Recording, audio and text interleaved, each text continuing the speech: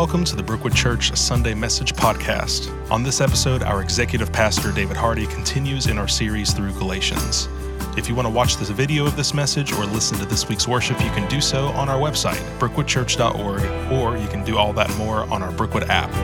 We pray that this message encourages you in your walk with Christ.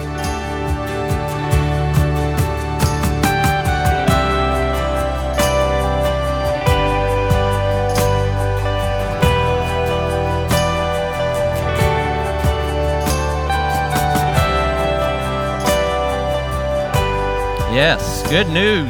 Grace wins. Yes, every time. Thank you. Good morning. Thanks so much for being with us today. My name's David Hardy, and I'm going to be continuing our passage-by-passage walk through the book of Galatians as we continue our series called Living Free. We'll be in Galatians chapter 2, looking at verses 11 through 21 today, and I'll be using the New Living Translation of the Bible that we make available here, which you can also find on the Brookwood app. We'll also have verses on the screens today. I want to take a minute just to ask God to speak to us today. Let's pray together. Father, we thank you for the presence of your Spirit with us. We thank you for the sacrifices of the many people who gave their lives so that we could worship freely here today. And we thank you for Jesus, his sacrifice, so that we could be free in you. Lord, we pray that you would speak to us today, that your Spirit would share with us what you want us to know. In Jesus' name, amen. I want to ask you a question as if I'm asking each individual. What if we chose you today to show a movie of your life, including everything you've ever thought, everything you've ever said? Would you want to edit that before we show it? Yes? You think it might make you feel a little guilty if you watch that? How many would feel a little guilty, you think, on parts of that? Yes, me as well. I would. You know, regardless of who you look to as your God or your higher power or the force in the universe, likely for you, as for me, there's this feeling inside that we need to do something to alleviate our guilt and to be right with our God. And that's the issue Paul is addressing with the Galatian church in this letter we're going through. Do I trust in what God has done to alleviate my guilt? Or do I trust in what I can do to alleviate my guilt? Another question. Do you think it's important that we're unified with other believers? Yes, Jesus prayed for that in John 17. He prayed that we would be one so that the world would believe that the Father sent him to earth. So it's important that we're unified. Unity matters, but what unifies us matters as well. Because unity without truth is not real unity. So in the early church, in this study of Galatians, in the early church, especially in Jerusalem, there were some disagreements. There were some things that they weren't unified about. And there were these Jewish believers called Judaizers. And if you've been here the last few weeks, you've heard about the Judaizers. They were legalistic Jews who claimed to follow Christ. They believed that he was the Messiah, but they were also teaching that a Gentile or a non-Jew had to be circumcised according to the tradition of the law of Moses before they could be saved. And they had to continue to observe the Old Testament law in order to maintain a relationship with God.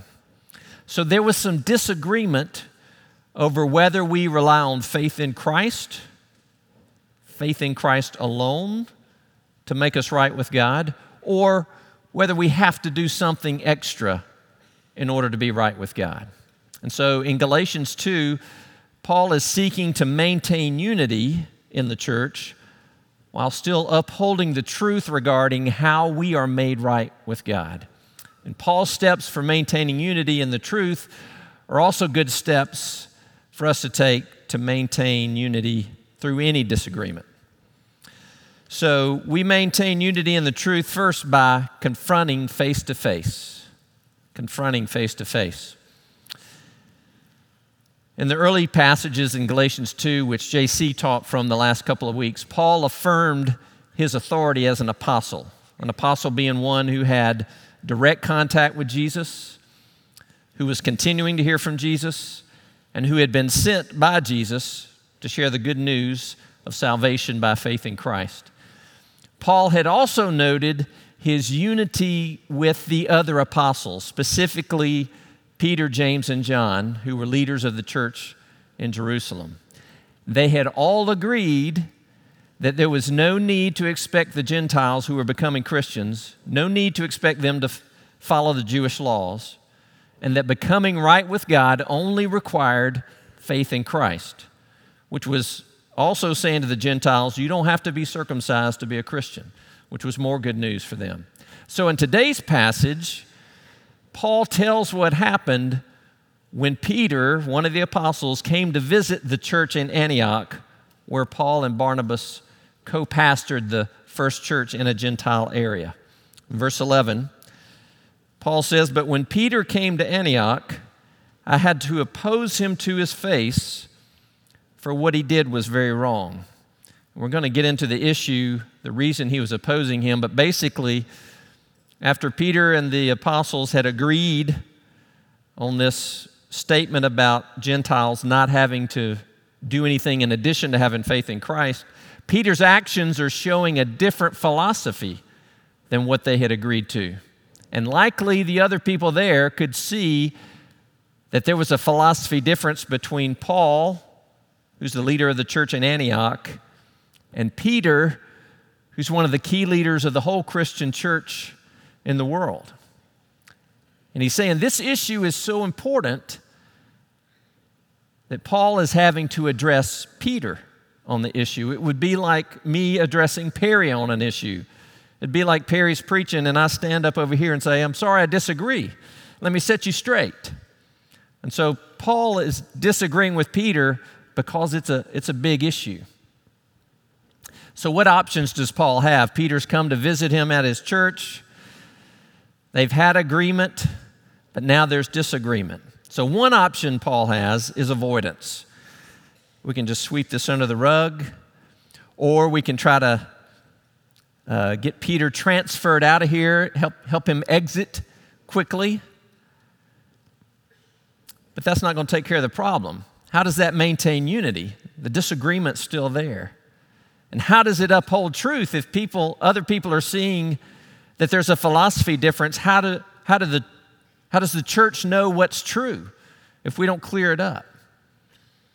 So avoidance is not a good strategy when there is disagreement or an issue. Another option that Paul had was to gather an army or to gather a bunch of people together, go and talk to everybody else and try to get everybody on his side before he talks to Peter. But that doesn't bring unity. It just brings more division and involves everybody else in the division. And it doesn't show dignity to the person we have a problem with. It doesn't help us reach agreement on the truth. But when I address an issue, if I've got an issue with somebody, a disagreement, a problem, when I address them face to face, I'm already taking a step toward unity by honoring the other person, just by going to them in person and being clear about what the issue is and making an effort toward reaching some agreement, or at least clarifying what is this issue and what is the truth regarding this issue. In Matthew 18, verse 15, Jesus says, "If another believer sins against you," if you've got an issue or problem with another believer, go privately and point out the offense. If the other person listens and confesses it, you've won that person back. You've taken a step toward unity. And so Paul wants to maintain unity, so he goes to Peter and he gets face to face. Now, face to face doesn't mean Facebook, it doesn't mean text, it doesn't mean email.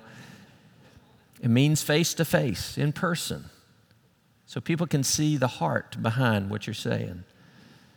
In fact, in Matthew 5, 23 and 24, Jesus suggests that seeking this unity is even more important than coming to worship. It's a higher priority than coming to worship.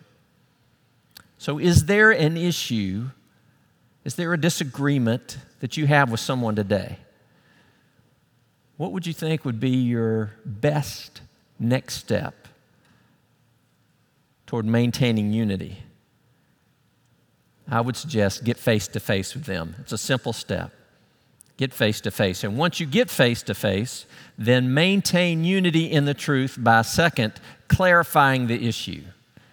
Clarifying the issue. What's the issue that we're dealing with, and why is it so important? Now, if the issue is more about my preferences, then maybe I need to chill, swallow my pride, and forgive. Colossians 3:13 says, "Make allowance for each other's faults and forgive anyone who offends you. Remember, the Lord forgave you, so you must forgive others." So there's a balance in dealing with an issue with other people. The Lord calls us to forgive as well. So my suggestion is, if you've got an issue with somebody else, before approaching them, try rating the issue. Try giving a number to that issue on a scale of 1 to 10. 1 being more about my preferences, 10 being more about truth or the truth of the gospel. If it's more about my preferences, then likely my step is to forgive the offense.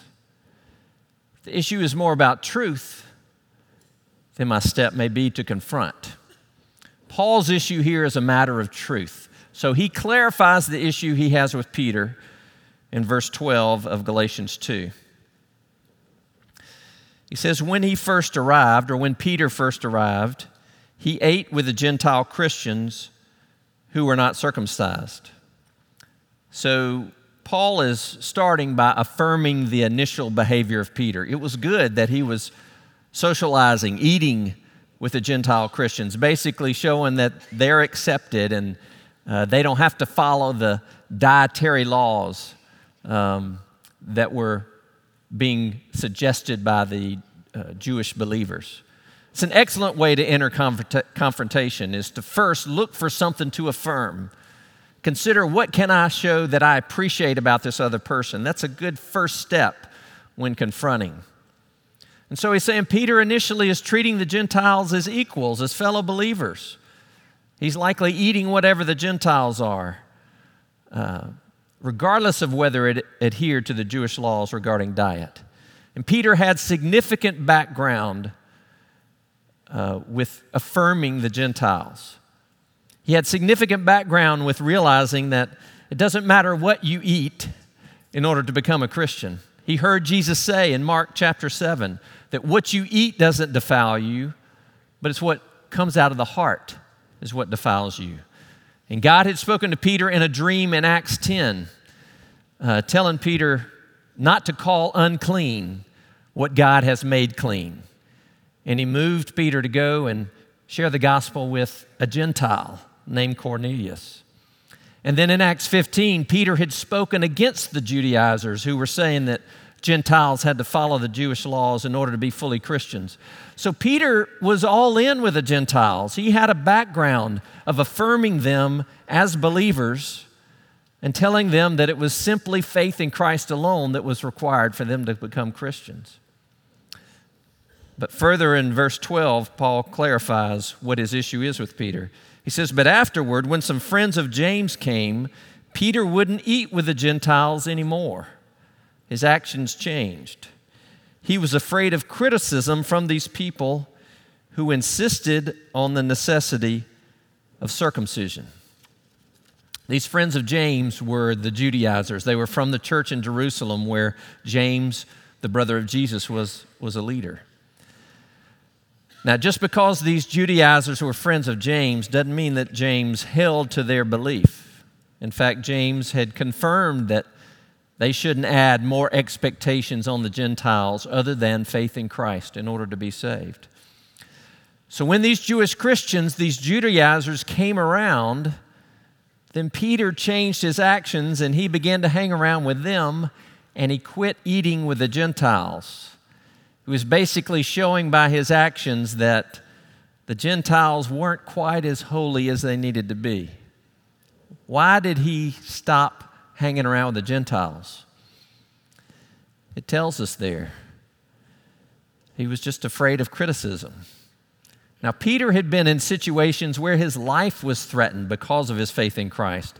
But now he's changing his actions just because he's afraid of criticism. He's afraid of what others might think about what he's doing. Who can identify with Peter? You've said you have trust in Christ, but have your actions ever shown that you didn't have as much trust in Christ as you thought? Most of us could identify, including me. Can you imagine how the Gentiles felt? Peter had affirmed them, he had associated with them, he had eaten with them, and then when these other Jewish Christians came, he changed his actions toward these new Gentile believers. It was like saying, yeah, they became Christians, but they still aren't quite as spiritual, not as holy as those of us who carry out the Old Testament laws. They're not circumcised. They don't eat the clean foods. They're just not quite as spiritual as we are. The truth is, and we'll hear more of this as we study Galatians, before salvation, every person is equally separated from God. And after salvation, every person is equally reconciled to God. So what was the result of Peter's actions? Why was it so important that this issue be addressed? Well, let's look at verse 13. It says, as a result, other Jewish Christians followed Peter's hypocrisy, and even Barnabas was led astray by their hypocrisy. By his actions, Peter caused others in that church, specifically the Jewish believers, to follow his example. Now, he may not have been saying that Gentiles had to follow the Jewish laws in order to be Christians, but by his actions, he was supporting that belief. True faith is expressed in how we live, not just what we say or even what we think. And in that church, even Barnabas, who was one of the fellow pastors of the church of Antioch, he also joined in hanging out with those who were saying the Gentiles had to follow the Jewish laws. What kind of rift do you think was happening in that church? Do you think there was some hurt, some heartache, some division? So it's a tough situation. The unity of the church was at stake, and the true message of the gospel was at stake as well. So someone had to speak up. Someone had to confront Peter and clarify the issue.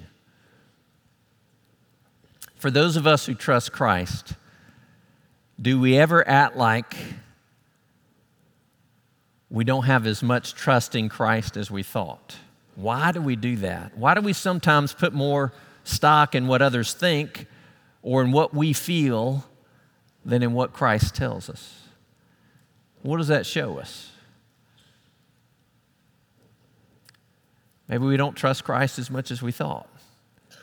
So how can we avoid living like we don't trust Christ? It may be helpful to have somebody like a Paul in our life, somebody who's willing to lovingly point out steps we're taking away from Christ, whether it's a mentor or a buddy or a small group, to help us realize our actions may be affecting others in ways we don't comprehend. So after Paul clarifies this issue with Peter, he seeks to maintain unity in the truth by continuing in the Word of God. Continuing in the Word of God. If you're having a disagreement with somebody or an issue with somebody, after you clarify the issue, go to a separate source of authority other than yourself, like the Word of God. That can be helpful. It turns both of us toward another authority rather than trying to prove that I'm right. So Paul clarifies the issue again, and he shows that his issue is not a matter of preference, but it's a matter of the truth of the gospel. Verse 14. Paul says, when I saw that they were not following the truth of the gospel message, they being Barnabas, Peter, the Jewish believers, I said to Peter in front of all the others, since you, a Jew by birth, have discarded the Jewish laws and are living like a Gentile, why are you now trying to make these Gentiles follow the Jewish traditions? So Paul is basing his issue on the anchor of the gospel message, and that gospel message being that Jesus is the only way to the Father. Jesus said, I'm the way, the truth, and the life. No one can come to the Father except through me, a narrow way. And in withdrawing from the Gentiles, Peter and the Jewish believers are showing that they're not living according to the truth of this gospel message, that salvation is by faith in Christ alone. And since Peter had not renounced his actions in public, then Paul had to address him in public, in front of everyone, so that the word of God would be upheld and that the church would come together in unity. So Paul affirmed again that Peter was no longer living as bound by the Jewish law. That's good. But then he asked, why are you trying to force the Gentiles to live by the Jewish law? And then Paul continues with an explanation of truth from Scripture. He continues in the Word of God. Verse 15. He says, you and I are Jews by birth, not sinners like the Gentiles. So at first he says,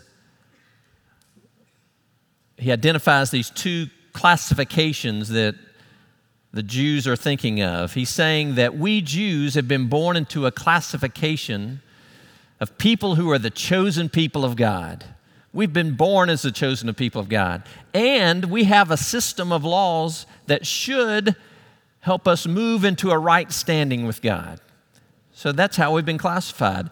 These Gentiles, on the other hand, have been classified as sinners. They were born as sinners. They were not born as people of God, nor were they born into a system that can help them move toward a right standing with God.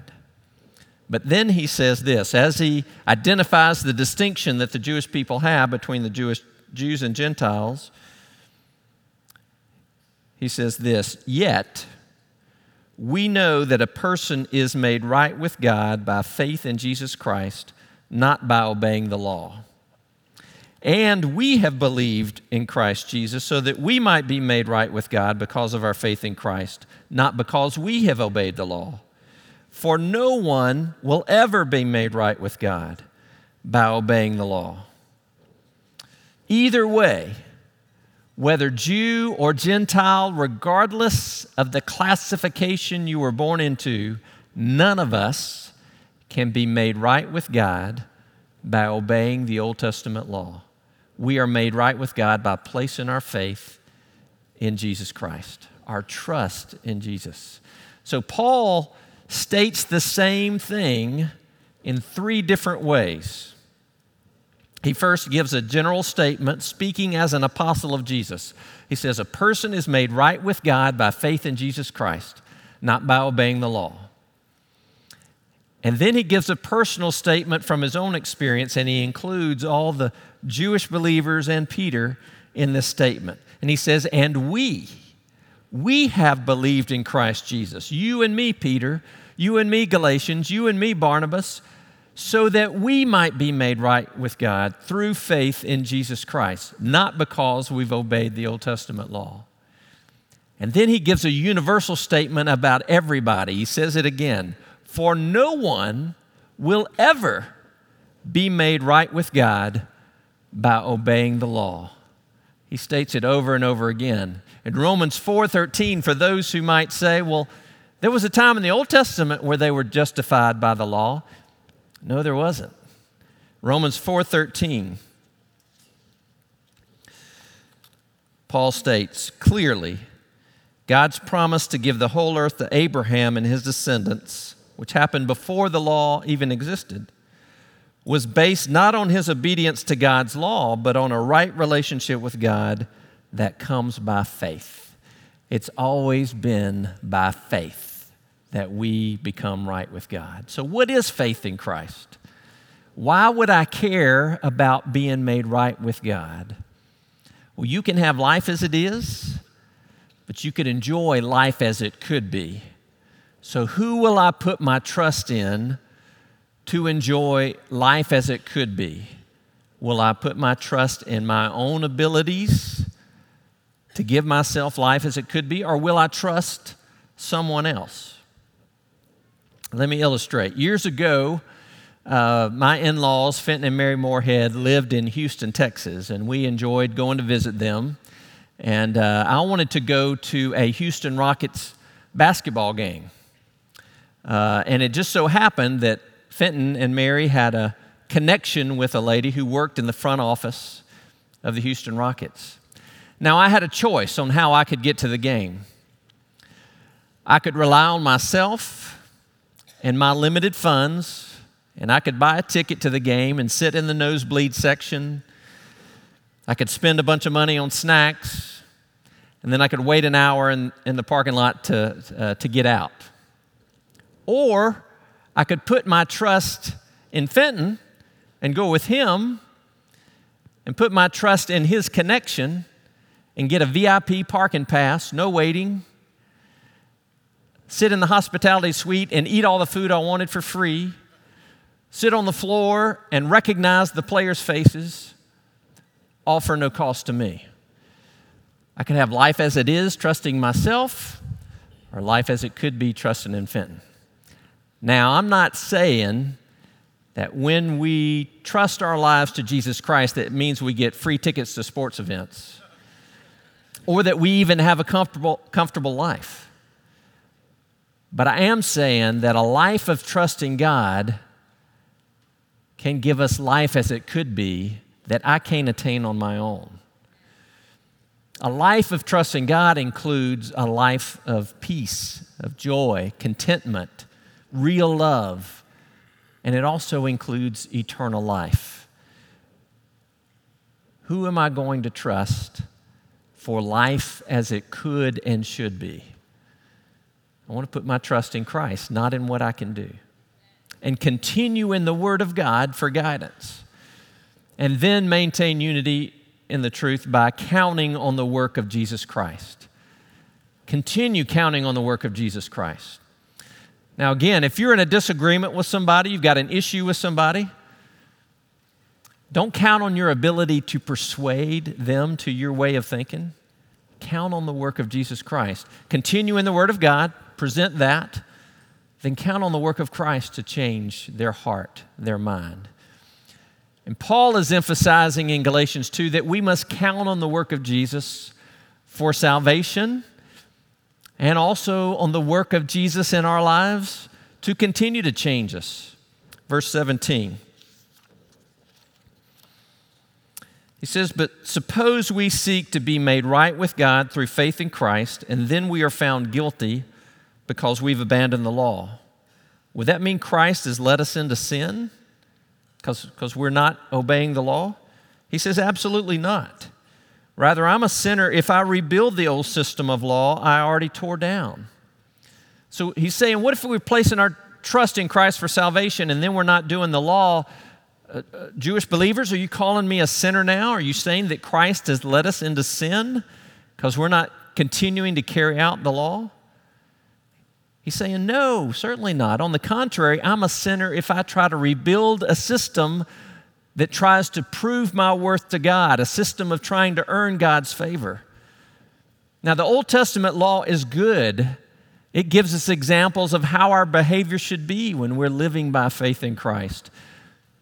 But its real purpose is to show us how far short we fall from the perfection and standard of God and how much we need the sacrifice and substitute of Jesus Christ. Verse 19, Paul says, "For when I tried to keep the law, it condemned me. So I died to the law. I stopped trying to meet all its requirements so that I might live for God. He's saying I changed my effort from trying to live to keep the Old Testament law, and I moved my effort toward trusting Christ to give me the power to live for God. So how do I live for God? We're saved by faith. How do I live by faith? How do I live for God? He tells us in verse 20. He says, my old self has been crucified with Christ. I die to self. It is no longer I who live, but Christ lives in me. So I live in this earthly body by trusting in the Son of God who loved me and gave himself for me. So I live for God by allowing my old self to be crucified with Christ. Doesn't mean I kill my body. It just means I surrender. I surrender the control of who I am to Christ. My flesh is no longer the king who decides what's best for me. I surrender control to Jesus Christ. It's a conscious decision, an acceptance of Christ as the master. So the effort and work of my life changes from trying to do good and be right. The effort and work of my life moves toward knowing Christ and allowing him to change who I am. His Spirit changes who I am. I no longer trust in self. I place my trust in Jesus. Now, why would I do that? Why did I do that? If you look at the last phrase of verse 20, it tells us why. It says, who loved me and gave himself for me. Jesus loved me and gave himself for me. I can still remember almost 50 years ago when that truth began to penetrate my mind. The truth that Jesus loved me and gave himself for me. The truth that my sin separated me from God, and I felt the guilt. And I heard that this punishment that Jesus took on the cross was what I deserved. And I didn't want that punishment. I didn't want to receive what happened to Jesus. But I began to understand that when Jesus took that punishment on the cross, he was doing that for me in my place. And that love overwhelmed me, still overwhelms me today, that a God would love me that much to give his only son to die for me so that I could have life with him. And it wasn't too long after that I admitted that yes, I had sinned, and I believed that Jesus' death on the cross was for me. And I believed that God raised him from the dead. And as much as I understood, I surrendered the control of my life to Jesus Christ. But ever since then, still learning how to surrender control of my life daily to Jesus Christ. And I began learning how to trust him through reading his words in the Bible, his love letter to us. And I began asking him about everything. John 17:3, Jesus said this. He said, and this is the way to have eternal life, to know you, the only true God, and Jesus Christ, the one you sent to earth. The way to eternal life is to know Jesus, to know him. In verse 21 of Galatians 2, Paul said, I do not treat the grace of God as meaningless.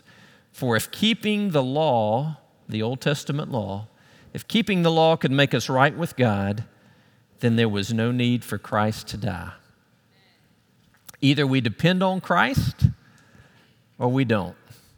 If keeping the Old Testament law or any set of rules or rituals could make us right with God, then there was no need for Christ to die.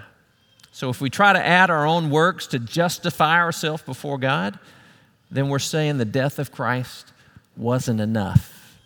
And thank the Lord, it was enough.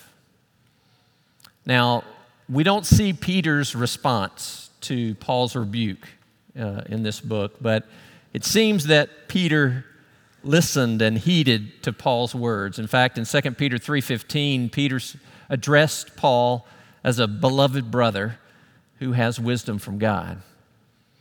So I believe Paul's words to Peter helped bring unity and truth back to the early church. Paul was basically combating the lie that Satan's been saying from the beginning, that he used on Adam and Eve. You don't need to depend on God. You can depend on yourself, and you can take steps to be equal with him. That's the lie of Satan. So I ask you, and ask all of us, are you trusting in your own wisdom, your own performance, your methods to find life on this earth and to enjoy eternal life? Or you trust in the grace of God shown to us through the sacrifice of Jesus Christ? Romans 6:23 says, "For the wages of sin is death." All we can earn on our own power, whether it's good things or bad things, all we can earn on our own power is separation from God. But that verse goes on to say, "But the free gift of God is eternal life through Jesus Christ our Lord." God offers a free gift, and the only way we can get it is by receiving it, not by earning it. The free gift of God is eternal life. It's great news that we can find eternal life simply by receiving what Christ has done, by trusting in what Christ has done. The next few weeks, we're going to see how do we continue to live in that faith, not by trying to justify ourselves by works of the law, but how do we live by a daily trust and faith in God. That's where life as it could be is. Our care volunteers are coming now, and they'll be in front of the stage or out in the connection room, care connection room in the concourse, and they will be available to talk with you further about this, to answer any questions, or simply to pray with you if you've got any prayer needs. Let's pray together. Father, we do thank you so much for this reminder that we can have life on this earth and life eternally through trust in you. We thank you for the love that you have shown us through your Son, Jesus Christ. And I pray that your Spirit will continue to show us how we live by that trust in you. We thank you for what you'll do today. In Jesus' name, amen. Thank you for coming.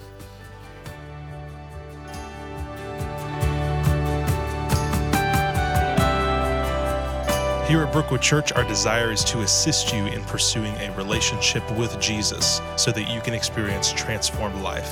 One of the ways that you can do that is by getting connected here at Brookwood. If you would like to know more about the many ways that you can connect with Christians at Brookwood, or if you just have questions about who we are, you can email us at connections@brookwoodchurch.org or call us at 864-688-8326. You can also find our message archives on our website or on our Brookwood app. Thank you so much for listening, and have a blessed day.